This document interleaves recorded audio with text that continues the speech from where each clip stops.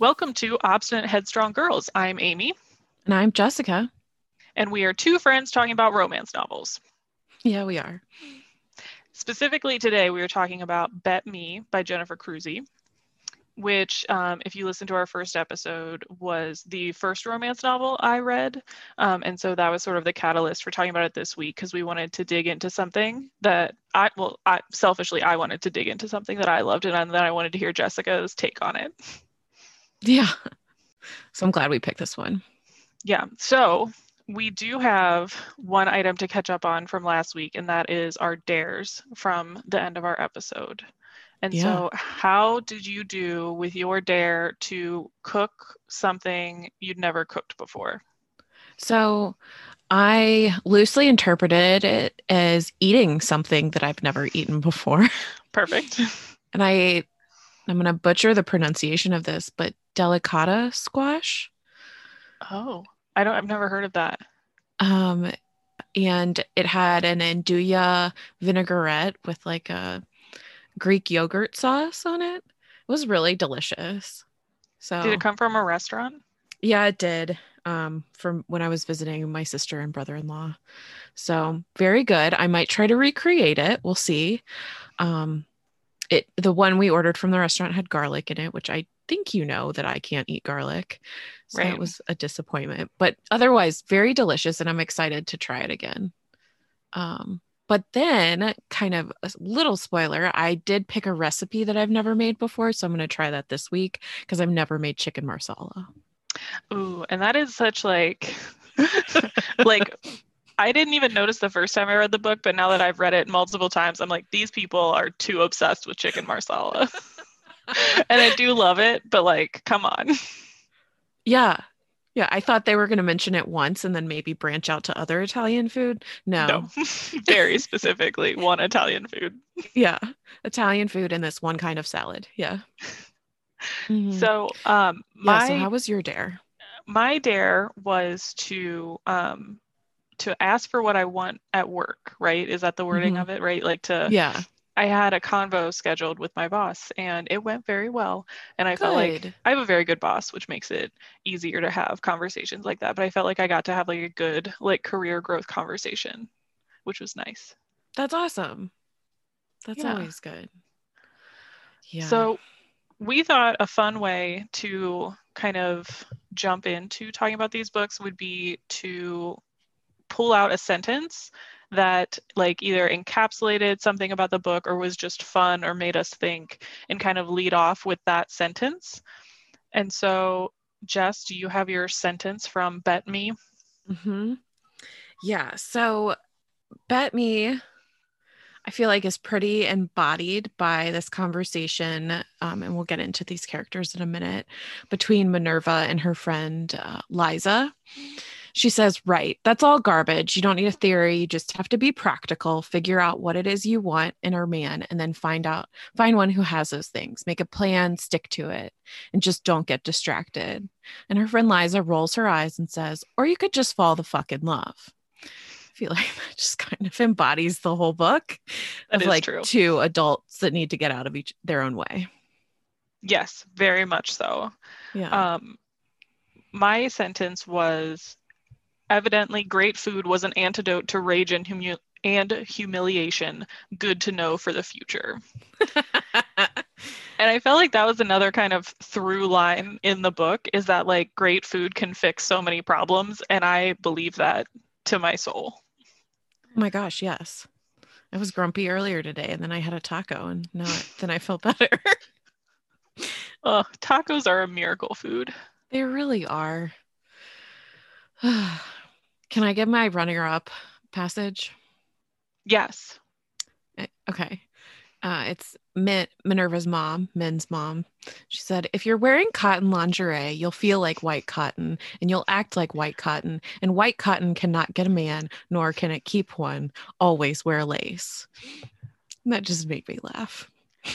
Pretty much everything Nanette, who is the main female character's mom, says is hilarious to me. Hmm. Yeah. Um, so do you want to give a high level summary? Yeah. Do you care if I cheat and just read the back of the book? That would probably make it easier for people to know what the actual summary is instead of just things we remember about it. Minerva Dobbs knows that happily ever after is a fairy tale, especially with a man who asked her to dinner to win a bet. Even if he's gorgeous and successful Calvin Morrissey, Cal knows commitment is impossible, especially with a woman as cranky as Min Dobbs, even if she does wear great shoes and keep him on his toes. When they say goodbye at the end of their evening, they cut their losses and agree never to see each other again. But fate has other plans, and it's not long before Min and Cal meet again. Soon they're dealing with a jealous ex boyfriend, Krispy Kreme donuts, a determined psychology, chaos theory, a freakishly intelligent cat, chicken marsala, and more risky propositions than either of them ever dreamed of, including the biggest gamble of all, true love. See, that's a better summary than I would have come up with. Yeah, I would have been like two adults fall in love and he might have a thing for toes.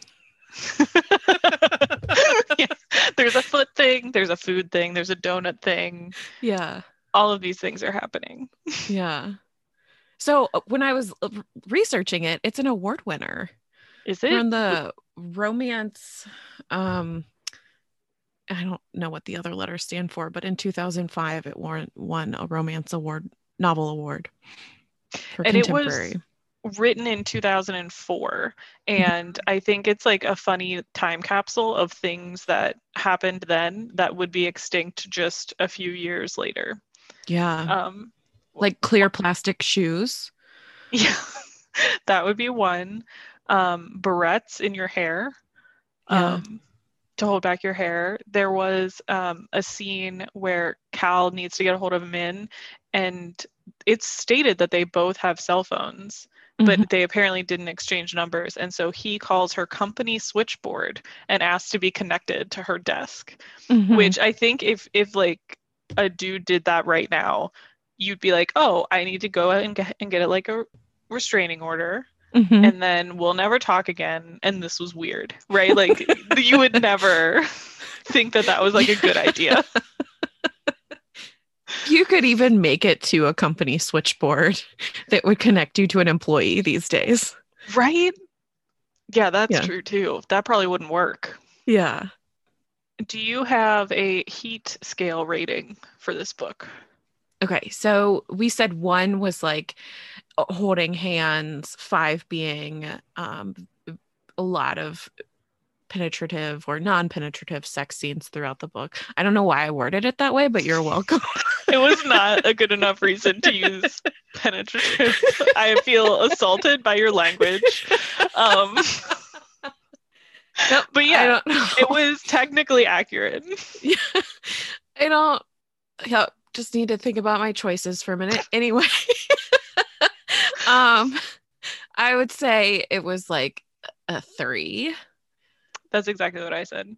Yeah, some steamy kiss scenes, 1 true sex scene, but just flirtation, and longing glances throughout.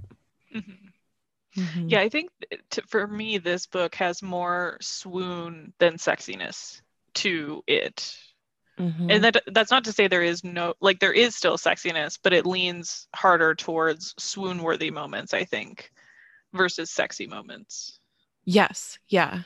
Like, it's like emotional sexiness. Is that what swooning is? I think it is. Yeah. Yeah. So I've been waiting, and when you told me you cast Cal, I wanted to know who it was, and I wanted you to tell me right away. But now I'm so excited. So I first read this book 8 years ago, and I only know it was 8.5 years ago because I read it on a work trip, and I know when that work trip was. So I actually know in time the first time I read a romance novel, which you would think is a fun fact you wouldn't ever need in life. And then you start a podcast and you're like, nope, now it's relevant. And I had a very hard time casting these characters because I hadn't, and I've read it so many times that I have a very clear image of them that isn't necessarily a specific actor or actress. And so I spent multiple days trying to figure out who these different characters would be. And for Cal, I landed on Zachary Levi. Zachary Levi. Do you have a mental picture? No, I need to find it. So he basically, what is he in? So the last thing I saw him in is Marvelous Mrs. Maisel, where he briefly plays Midge's love interest. Oh my and gosh. He's the doctor. Good job. Yes. And so my thought in like trying to cast this is that he needs to be like unreasonably attractive, right? Like this, it needs to be someone who like oozes suave and is in good shape, and it like you would just look at it and be like, oh, it's gross how good looking you are, right? Like I'm offended by how good looking you are.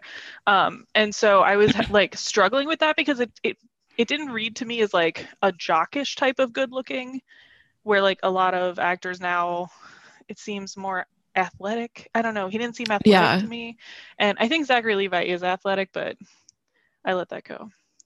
So I was thinking the same thing, like good looking, but not, in my head, I was thinking good looking, but not hunky good looking, if that makes any sense. Yeah. Yeah. So I proposed Brandon Roush, who has played Superman a couple of times. But then I landed with Armie Hammer because it was like, oh, yeah, he's a good one. Because that's it was a really like, good one. You're hot, but also in a way that's not in your face hot. But if you met him, it would be distracting. If you met him, you would accidentally say the word penetrative. Yes. And then wonder why. You'd be like, this always happens. Don't worry about it. Like, oh, you strange girl. Yes. All right. I need to try to forget that you said that because I keep making me laugh. So which one do you want to keep? I think Armie Hammer is the best of the lot in that, but I think Zachary Levi is a strong choice. I mean, he's very hot, so yeah. Okay. Who did you pick for men? Here's my issue. Yeah. And I don't think that I actually have that much in common necessarily with men, besides having a very rage-filled energy about myself. But she has brown curly hair. I sometimes have brown curly hair. She's mad at the world. I'm mad at the world. So I picture myself, and that makes it very hard to cast someone else because then I'm like, they're too pretty, they're too thin, they're too this or that. And so... Wait, you don't have an actress that, like, if you are going to be in the movie, you know that would play you? No. Oh. Do you? Who's yours? Yeah, Drew Barrymore. Oh, that's so good. That is a good one. Like, it's a loose affiliation, but it works. Yeah. I don't know. I feel like, I don't know. I just don't have one. But I was trying to think through someone who... And it makes it difficult because of how thin Hollywood is. And this character is specifically voluptuous and curvy and beautiful. And that's not something that is celebrated enough. And so I was like going through trying to think of different people. And this is going just based on looks alone. I'm picturing Adele. Adele a year ago. Okay. I like that. Yeah, and you do have to make that clarification, right? 2020, right? And I mean, she like gorgeous face, gorgeous curves. Obviously, she would need to have an American accent and be an actress, but I feel like she could pull it off. Yeah. Did you ever watch Drop Dead Diva? I don't on think Lifetime. So. Okay, so I cast Brooke Elliott from that. And I think I was also casting a little bit of her personality from the TV show Drop Dead Diva, where she's an attorney, and she's kind of a bitch. But then she realizes like being nicer is the best or better way to get things done. Okay. I'm looking at a picture. I think I see it. And she's actually an actress. So that would probably make it easier to cast her. I mean, but this is a dreams world. We already clarified you can cast people at any age. That is true too. Yeah. I do think Adele's really good. So who do you want to keep out of the two? Let's keep Adele. Okay. I think she could pull off Mean probably a little bit better. I can see that. Like angry. I was just going to say, so those are our two kind of main leads, but there are sub-romance plot lines throughout the rest of the book between Min's friends and Cal's friends. And so we also cast a few of those characters. And so Min has two friends, and they make like a little threesome throughout the book, and it's Min, Bonnie, and Liza. And then Cal has two friends, Roger and Tony. And so they all end up kind of matching up and then have differing storylines throughout the book. And so Bonnie is, I was picturing someone that was like almost like doll pretty, like heart-shaped face kind of. And so I went with Amanda Seyfried. Shut up. I did too. Yes. What? I love that. Yeah, I did too. I don't know why. I think, it's because when they're at the softball game and she said, I just know he's going to ask me to marry him probably in 2 weeks. I've already started planning our wedding in August. And so did he tell you that? She goes, no, I just know. And for some reason I was like, that's who it needs to be. Yeah, I think that was the scene I was thinking of too when I was casting that. And that's also, that scene is one of like a mini swoon moment for me, because I love that just like confidence. Oh yeah. And like he the comes fact that, over. Yeah, and he just doesn't even blink, and he's like, of course I'm going to do that. And they've been together for like a couple of weeks at this point, but they were both like so sure about each other. That's one of the things I like about this book, is it has really strong subplots. And so like you really care that like these two characters love each other and are going to stay together, even though they're not the main couple. Yes. Yeah. I loved that. Who did you have for him though? So for him, I put John Krasinski. Oh, I like that so much better than mine. Which one's yours? I was kind of going for like that guy who's like Hollywood normal, where he's still hot. I had Jake Johnson from New Girl. So kind of the same thing. Oh, yeah. Like I can see it. But I think John Krasinski could pull off this role a little bit better. Yeah. And I think part of the thing is like if you truly made a movie out of this, that would be a fairly minor character. Like her friends are more central to the storyline than his friends are. And so that made it kind of hard to cast, because you know, the people you think of first and the most are all people who would like headline their own movie. But no, I think John Krasinski is a good one. Jake Johnson to me strikes me as more of a potential Tony. Okay, so Tony, I thought of more of a meathead. Is Jake Johnson not that? No, I was thinking so. Somebody kind of fratty. Oh, okay. And so I think that's why I was thinking that. So Tony is the third guy in the friend group, and he's meathead. I think is not an unfair way to say it. He's a little bit of a jock. He's a little, in my mind, kind of fratty, a little crass, very easygoing, kind of life of the party kind of guy. Mm-hmm.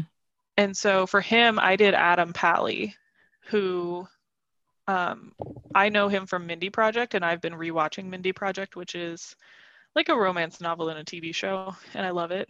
Yeah. And he plays a doctor on that show that, to like, the energy of that is very similar to the energy of Tony. I went in a completely different way and picked like a beefy man. Okay. Dominic Lombardozzi from The Wire. So I know you'll put up and be like, what are you thinking? But the way I just felt like they called him a lug at one point. So that's why I came up with him. I think we were casting at this point two very different movies. Okay. I just pulled this up. What is happening? I think also we're learning like we might have different taste in people. Yeah, I think that's probably true. Oh my God, that's funny. I But mean, like, and I feel like it's taking two different things that were key about the character and we focused on different ones, but they're yeah, both valid. yeah. So this is much more because he kept being like, "Do you want me to go punch someone?" Or that I Yeah, think what I was narrowing it on. But to it's fit in with our cast, we should probably go with Adam Pally. yeah, I think Cast a cohesive movie. it would be kind of hilarious if we were casting a real movie and it was that other group of people and this guy. Um, which I think like I could see him 10 years ago fitting into it a little bit better too than him right now because he's a little Yeah. bit older now than the rest of the people that we're casting. Yeah, I should clarify. I mean him from The Wire when it was shot. So like probably Yeah, 10 years ago. Hmm. yeah. So the last of the female friend group is Liza, and she is a very protective person. She's a very competent person, but she's also someone who kind of bounces around life a little bit, right? Like she likes to change her surroundings. It mentions that she moves a lot, she changes jobs a lot, and that's by choice, right? Like she wants to be in a new place, learning new things, helping different people. And her main role, I think, in this story is to kind of be that voice to Min, that very protective, why aren't you questioning what this guy is doing? How can you be trusting him? And kind of she's the one trying to dig into the deeper motivations of the characters and force them to recognize them. Hmm. Yeah. She also hits Cal upside the head with her purse every time he kisses Min for like Yeah, the first 5 times. And if my friend did that to someone I was kissing, I think we might have a moment where we weren't friends for a little bit. I think that's probably true because one, it would hurt your teeth. Like Yeah. there's no way you wouldn't hurt your face. Yeah. And also, if I want to kiss the wrong man, then that's my prerogative. I think that's true. I Mhm. agree with that. But it did come from a place of love. So I did write that in my notes too. Right. So who do you have for Liza? So I was thinking like almost famous Kate Hudson, like Oh, curly poof of hair, like free spirit, kind of says what's ever on her mind. yeah. I I like that a lot, and I struggled with this one a little bit, and I finally landed on Priyanka Chopra. And I feel like it's Oh, from yeah. watching her be a lawyer in a show. I feel like she was. And like she just had that like cut through the bullshit type energy, but also super pretty. And so I went with Yeah. her. Yeah. Also, I feel like she's fun and can party because she married a Jonas brother. That's true. Yeah. I would want to cast her just so that we could then meet their whole squad. Yes. Because then you get the Jonas Brothers, you get Sophie Turner. It's all good things happening in that part of the world. Yeah. Yeah. They seem like they have a good COVID bubble going on too. Oh, yeah, nice. Yeah. Okay. I like that one. Okay. That's a good choice. Did you cast anyone else? The only other one I did is Cynthia. And so she is Cal's ex-girlfriend. And she's a psychologist and she's writing a book on love. And her prerogative is to get married to Cal and have their wedding picture be the cover of this book that she's writing. And so she goes into all of these interactions very like analytically, talking about relationships like there's something that can be very clearly defined.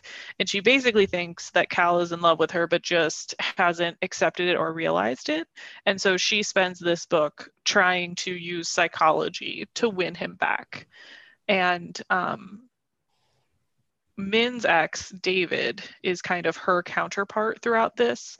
Um, he broke up with Min for not sleeping with him and then essentially decides that he wants her back just because Cal wants her. He seems like the slimiest person in the book by far.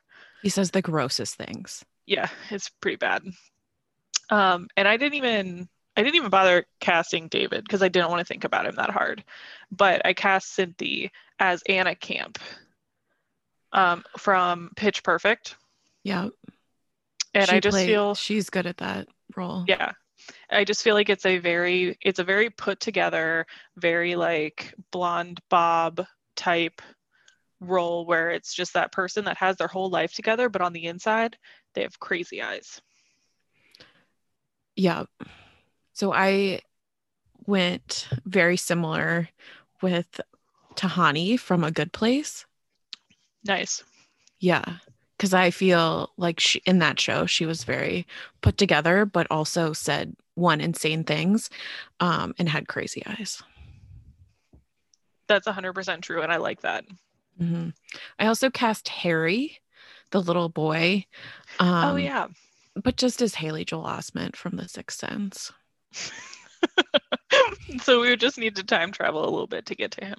Yeah, there were a couple of mine that were time travel situations. Yeah. Because I don't know why, but as he was eating donuts and throwing up, I was like, yeah, that's Haley Joel Osment. So for the record, Tahani is played by Jameela Jamil. Jamil. That's the actress there. And so I think one thing that is important about this and is the through part of this book is the big trope, which is the bet. Mm-hmm. And so the very first kind of scene of the book are 6 to 8 main characters are all in a bar. The exes are there, all the friends are there. And Min and David have just broken up. Cal and Cynthia have recently broken up. She's there trying to get him back. David is there talking to Cal and his friends and being in a bad mood. And they don't really say why, besides to say that Cal and his friends like to bet on things, that David bets Cal that he can't get Min into bed in a month. So you have a month to sleep with her. And Cal says, I don't want to make that bet. That's a really slimy thing to do. And the bet was going to be for $10,000. And instead he says, okay, well, I'll just say, I bet you can't leave with her for $10. And so Cal says, okay, I'll do that because he wanted to leave anyway. And he goes down, picks up Min, and leaves. And Min has overheard them making this bet, but she only hears the part about going to bed. She doesn't hear the part about just leaving with her. And so when she leaves with him, she's thinking that he's made this super slimy, gross bet, which to me was one of the less believable moments in the book, that she would leave with a person like who had just done that. Mm-hmm. But I think part of her goal was to punish him a little bit for having done that and like be a jerk at dinner with him. And then it kind of becomes the lasting conflict throughout the book that this bet was made. He hasn't acknowledged it. She hasn't talked to him about it outright. And then it kind of culminates at the end of the book, which is a month later with, is the bet still on? Did you win or did you lose the bet? And that's kind of the trope through line. And then there's mini bets throughout the book, mm-hmm. which I thought played well. Like they are silly, but I like them. Yeah, we read the book The Dare, and they really relied on the dare as a plot device. This was just like part of his personality. Mm-hmm. It was interesting to see how both of the characters played through with it. Like he was looking for situations he could win, kind of as an ego like builder for him. And I think they tried to say it was because of his childhood that he liked betting. And then she was so risk averse. So it kind of, I felt like it played well, and it didn't feel clunky. I agree with that. Mm-hmm. And I thought it allowed for some fun moments where she knows that he's making some of these bets and some of them are about her. And so she has a moment where he invites her out to lunch and then she's like, I want $10. And he's like, why? And she's like, because I assume you bet someone $10 that you could get me on this lunch. And so like she kind of turns it around on him and makes him, acknowledge what it is they're doing, which I thought was cute. So, and at the end, can we talk about this? We're a spoilers podcast. Yes, Yeah, I feel like, yeah. we have to And I be. feel like there isn't that many spoilers in romance. There's a happy ending. Ah, Yeah. that's not like no one Yeah. saw it coming. This ended Yeah. really well for everyone. Yeah. So they at the end, he tries to be gallant and not have sex with her until after the month time period of the bet is over. And it ends up with them, having sex, and they think they've not done it they've done it outside the time frame. And then there's this whole parade of their friends and family, like almost through their bedroom. And David shows up with that check for $10,000 and they rip it up. Would you tear up the check for $10,000? I Yeah, would. probably. Okay. If See, it I would felt just like keep it. slimy sex money. It Oh, almost feels like getting paid to have sex, which I don't know that I would feel good about that from like a character that gross. yeah, I can see that. I feel like I would just keep it to be like, you're an idiot who made this bet and I'm winning this like whole situation because I've fallen in love with someone and now we got engaged with a donut. Yeah, I would potentially keep the check and like donate the money just so that like I could have the moral high ground of not having kept the money, but then still taken the money from him. Yeah, I feel like that's a good compromise. that is a good compromise for sure. Yeah, but I thought the bet played out nicely. I feel like it's not a common trope, but it's one you see often. Like, I bet that you can't take this girl to prom or something like that. Yeah, that does tend to be a common catalyst.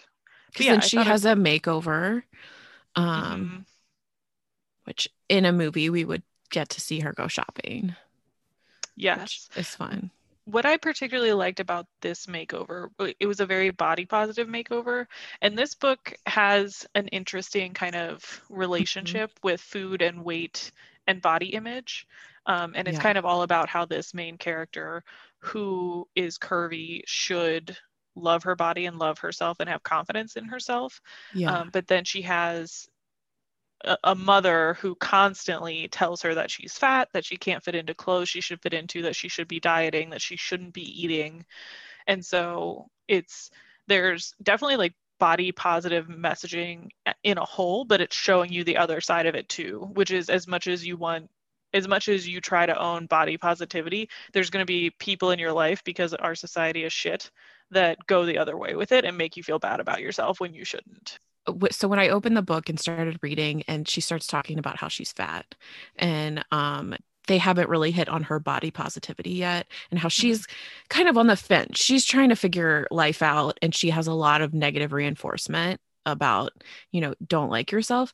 I thought it was going to be a book where like the main character loses weight and meets and falls in love, and I was going to be like, no, I hate this book. Right. So Yeah. I Yeah. was already steeling myself for, a book that was going to have a very tired theme. Yeah. So it was a pleasant surprise when the message really is love your body. And I was also then worried that when Cal was like, no, you just need to eat, carbs are good for you, that Mm-hmm. he would have some weird fetish. There were all these moments where I got really nervous that it was going to play out poorly. And then the author executed on it super well. And it was just like, no, you can eat and you can be healthy and you can use butter to cook and your meals will probably taste better. And look at all this, that a different way you can experience life if you don't deny yourself things that make you happy. Mm-hmm. Mm-hmm. Yeah, and I liked that he liked her the way she was without wanting to change her. It was more wanting her to embrace who she was and what she was, Mm-hmm. in a way that felt good, right? It didn't leave you feeling like, ugh, I wish that hadn't gone that way, which I feel Mm-hmm. like it's like a really tight line to walk. Definitely. With that being said, was also surprised that this was from 2004, because I feel like in 2004 we were still on the cusp of body more not body shaming, but just like the heroine's main quest is weight loss, or like Right. change myself to get into this relationship. Right. Yeah, I think Mm-hmm. that's true. And I like that by the end, so the mother is kind of the main voice for this idea of, you don't look right the way you are. You need to change the way you are. And she goes so far as to like have a speech where she says, the world is mean to women, and it's specifically mean to fat women. And I think that is true. But it's one of those things where the mom character, instead of saying we need to fight against that, or we need to make sure that like what we put out in the world is the opposite of that, it's we need to conform our bodies to what people expect so that the world will be nicer to us. And by the end of the book, I feel like there's a nice message of kind of coming around on that idea of, no, you should just surround yourself with the people that love you for who you are. And if there's people in the world that want to shame you or be mean to you because of who you are, how you look, you should cut them out, not change to please them. Mm-hmm. Yeah. I wrote down problematic parents. Yeah. Which both sets of parents in this book are. Like that's another common romance theme, but especially with relationship to this kind of fat phobia and body positivity. Nana, she's not wrong, like you said. The world can be cruel to women, and fat women especially, but trying to conform to someone else's standards isn't the best way to go about it. Right. Mm-hmm. So did you have like a least believable moment, like something that took you out of it a little bit, like I don't know if I think that would have happened? It was pretty much any shoe description.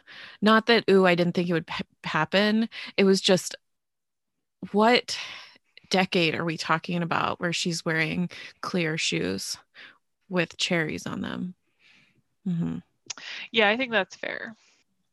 For me, it was the amount of chicken marsala that was eaten was one thing. Yep. Just because there's so many good Italian foods in the world that eating the same one multiple times a week, and not in a leftover situation, in a I'm going to cook this again or order this again situation, it felt like too much. Yeah. I felt like the scaffolding was there to make the romance novel come together, and you'd see them come together and they'd obviously be engaged and have chemistry with each other, and then their emotions and their baggage would get in each other's way, and they'd be like, we can't do this, and then they'd run away. And you could see that was part of it, but I still didn't find it necessarily unbelievable. Yeah. No, I think that's true. And I think that's where one of the things we talked about when we talked about The Dare was this idea of being okay with a certain level of things that aren't realistic and things that maybe even lean into silly if you really love the characters and you can connect with the characters. And that's what I think this book does, is I feel connected enough with the characters that these moments that are a little bit more ridiculous, I'll allow it. When he sings Elvis to her in a bar that isn't a karaoke, or in a restaurant that isn't a karaoke restaurant, that would be the most cringy moment I would think in someone's whole life. And it's supposed to be like this very emotional, and I'll allow it because I think that like these two characters are like built well enough that like it's okay. But see, for me, that's a swoon moment. Oh my gosh, I can't even imagine what I would do if someone did that to me. I mean, I thought it was so sweet because he's calculating in his head, I really just want to show her how invested I am in her, and that I'm all in. So I was kind of annoyed that she ran out, but at the same time, they're both in their early to mid 30s. If you've made it to your earlier to mid 30s without some sort of baggage or like emotional damage, congratulations. Like, good on you. I think you're rare. Yeah. So like watching that play out, I thought it was cute and swoon worthy. Oh, I forgot. Least believable moment when she keeps trying to pressure him to tell him about the sleep with her bet. And he says, yes, I'm in love with Bink, my sister-in-law. Yeah. That was a little bit out of nowhere. I did like that idea of she refused to ask him a direct question. And there's a scene later where Liza says, well, did you just come out and ask him? And she's like, basically. She's like, what does basically mean? And she says, well, I asked him what he wasn't telling me, and then he just kept confessing to other stuff. Which I think is very true to life in like relationships. Because I mean, I'm married and we have conversations where I have something very specific on my mind that I would like him to own up to or apologize for or whatever, that I won't say out loud because I want him to know what I'm mad about without me saying it. And it's absolutely not a fair thing to do to the person you're with, but it's a hard instinct to like it's like a very adult thing to overcome it and just be direct. And I thought that was funny. A common romance theme is your love, your boyfriend, your husband, your girlfriend can read your mind and anticipate what's bothering you. Yep.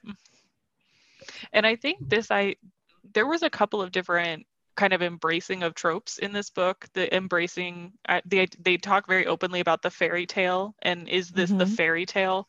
And I think that this was one of those moments where you almost break the fourth wall a little bit, where Min is telling Liza about this, and she says, you know, I know it's so easy to say, oh, one simple conversation and this all would have been resolved. But in real life, it's not that easy. You know, you have insecurities. You don't want to you're scared you're going to get an answer you aren't expecting.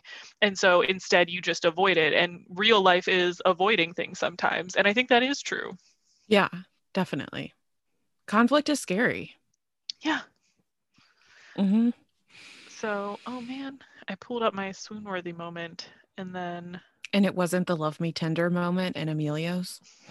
It was not. So picture someone in an Olive Garden just suddenly singing to you, love me tender, and then the whole restaurant turns to look, and then they're not even like proposing to you. It's just happening for no reason. Yeah, I'm still in.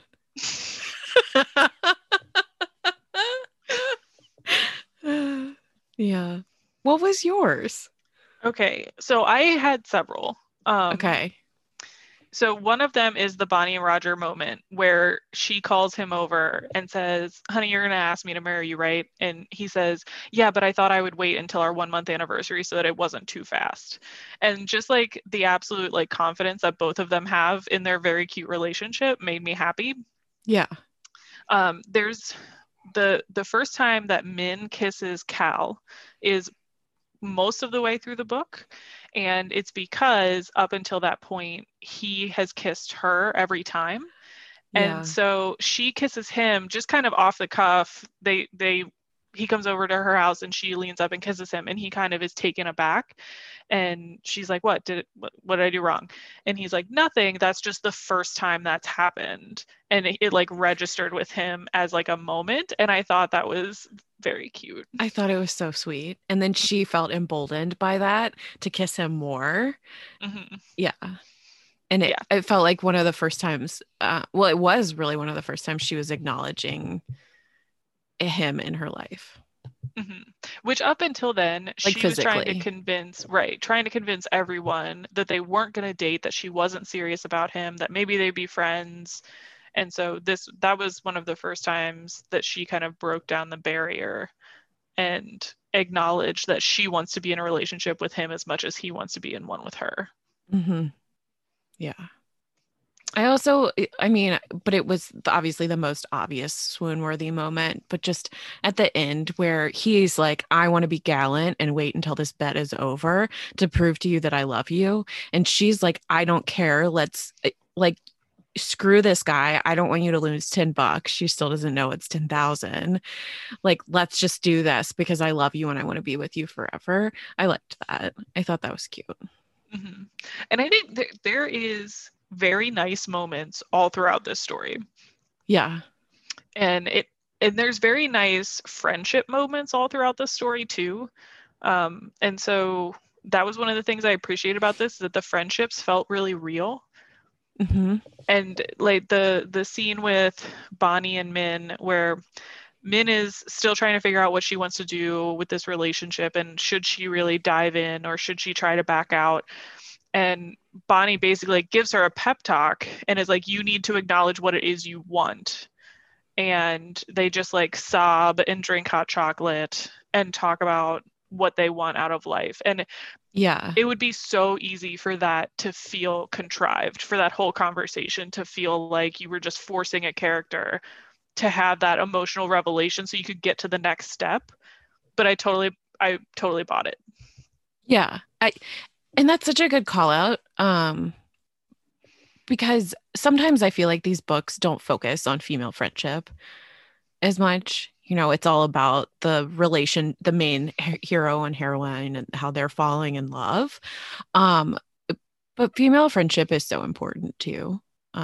Or even male friendship, or however you're getting other emotional support that can be so critical to the character and their development. So I really liked how well developed these were. I also liked that the sister and Diana and Men's relationship wasn't just antagonistic. Mm-hmm. They were there for each other in a way that felt authentic. Yep, I think Mm-hmm. that's true. Spin-off characters. And So, oh, go ahead. I was just going to say, this is a little bit of an interesting one because it's all kind of very tied up with a ribbon by the end. And so there is like a chapter at the end where it's like, and here's kind of what happens and here's how everyone got their various happy endings. And so you Yeah. kind of know that she isn't going to write another book and spin off with these characters, but I think there are still good characters that could have had a spin-off. Yeah. So I felt this out before I read that chapter. I was like, oh, because I thought Liza and Tony, I wanted to see them continue to drift away and drift back together Oh, until they really? figured out they should be together. But then in her epilogue chapter, is that what that's? Mm-hmm. Yeah. She says that Diana and Tony end up together. And but I also thought Diana would be a good, she just left someone out at the altar. It would be a good follow-up to see what she's up to next. Yeah. And yeah, Diana being Min's sister, who Hmm. is not as quite of a main character as the friend group, but is still an important like through line in the book. Hmm.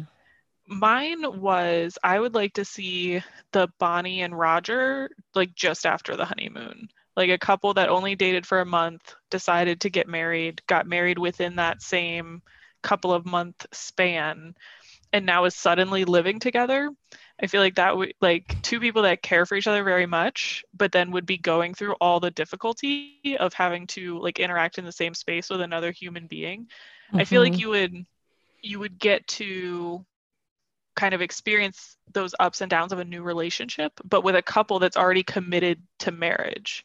And I think that would be like an interesting dynamic. Yeah. Are there a lot of like married romance? Huh. I don't know. Not that I've read.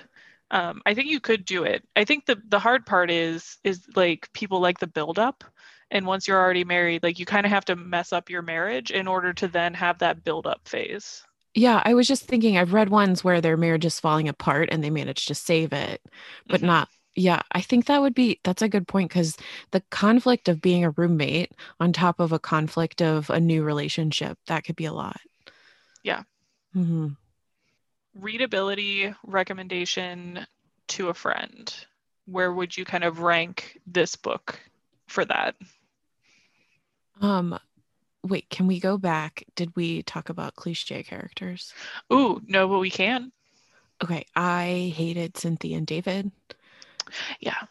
And I like Cynthia being this scorned lover who was trying to cause havoc and like break up Cal and Men, but really poorly. Like her whole plan, all of her plans were bad. Yeah, it was mostly trying to use David to make things happen so that she wouldn't have to actually do things herself. Yeah, And she like weaponizes sex in a weird way. yeah. And And her yeah, body. yeah. Yeah, She wears a halter top to a child's baseball game. yeah. There's a lot there. Yeah, That's and I one also felt where like it was very weird that she continued attending Cal's nephew's baseball games after they broke up. absolutely. I was going to say that's another one where in today's age, I feel like you would say, do I need a restraining order against this woman who I Yeah. broke up with? Yeah. And then just David being a slimy ex-boyfriend when he was like, "You're so motherly," is why we should get back together. You you were made to be a mother. Hmm. Gross. Like Yeah. that, I'm not swooning for that moment. I don't want to date you now, like just because you think that I should have babies. Yeah. Yeah. And I do feel like that's something that Jennifer Cruzy as an author did a really good job of these characters that we're not supposed to connect with and we're not supposed to like. I flip and loathe them, but I believe them as characters. Like I can like you've met that dude and you hate Totally. that dude, right? And Yeah, so I think that's such a good like you're compelled by the character even if you don't like them. exactly. Yeah. Okay, sorry. I took us back a minute. No, you're But I just fine. wanted to vent about how much I hated the two of them. Yeah. I The mean, I only know it other was obvious, but yeah. The only other cliche character that I called out was Nanette, the mother, but we kind yeah. of talked about her deal and it's all of that stuff. And one thing that happens a lot in romance novels, at least in ones that I've read, is a mother character that's disappointed in her daughter for not being pretty enough or not being in the right relationship. And Hmm. so that's often like a catalyst for you need to get married, you're getting too old, you're not pretty, right? Like and for some reason, and I guess it just seems to come up in a lot of different romance novels. And I guess it allows the character a chance to refute some of that stuff. But that's a Hmm. very sad relationship to have with your mom. Like, my Yeah. mom is one of my favorite people. And if Yeah. every time I saw her, she, you know, criticized my underwear and told me to eat an apple and not, you know, I Squeezed your don't, arms and told you they were too fat. oh gosh. Yeah, Yeah. I do think that it goes beyond like dislike of a character with her for me. Like I Yeah. would loathe that human being. Do you- is the problematic mother, like mother trying to get you married? I'm just thinking that's like Mrs. Bennett. Yeah, Mm, that is true. yeah. But Mrs. Interesting. Bennett at least had good reasons. Back then, if you didn't marry off your daughters and they didn't have any way to have an income, then they would all live in a gutter somewhere. That's so true. We've kept the like must marry off my daughter trope, but not the for good benefit for their life trope. Right. Yeah, we Hmm. just don't need it now, but it's people still see it as a good catalyst. Yeah. Rereadability, and this is kind of the last thing we like to talk about books is would we recommend this to someone and would we want to reread it ourselves? Yeah, I would recommend this to someone. Hmm. And I would say for both of these things, I have reread it a Yeah. handful of times and I did recommend it to Jessica amongst other friends. And so, Yeah. yes, yeah, I like this. And this is one that I come back to from like a nostalgia perspective. And I'll just like read bits and pieces of it, right? Like I'll just go back to like a scene I know I like and I'll just like read through that part. Like if I'm having like a stressed out day. Yes. Hmm. I don't frequently reread books, but I could if I was that person, I would reread this one. Hmm. But yeah, I would definitely recommend this to a friend. It was surprising, and enjoyable. So I liked it. A plus. I'm And this glad. was your first romance novel? Hmm. What a lucky pick because I feel like it could have gone very poorly. I know, right? Yeah, I Yeah. read this and then I was like, what have I been missing that I'm not reading these books? So Jennifer Cruzy has other books as well, so I've read my way through a bunch of those and then went from there. Well, I feel like that's why we started talking about it because you feel like you have to either hide or defend your love of romance novels. Right? Yeah, Yeah. and so this podcast is about shouting it out. Yeah, exactly. I don't really want to bet you about I don't anything either. because I No. can't figure out what I would do. Yeah, we said because we did a dare on the last one and we were like, maybe we should have a bet. And then I was like, ugh, this sounds like work. This is not why we read romance novels to make ourselves think of difficult things. No, I I can't think of anything really for the wear your most creative shoes all week. Oh, I'm not going to do that. I don't wear shoes anymore. We don't ever leave our house. Right. Right. Exactly. Did you mean my other slippers? Yeah, I'll continue wearing my fuzzy slippers now that it's cold outside and I need them. Yeah. Mm-hmm.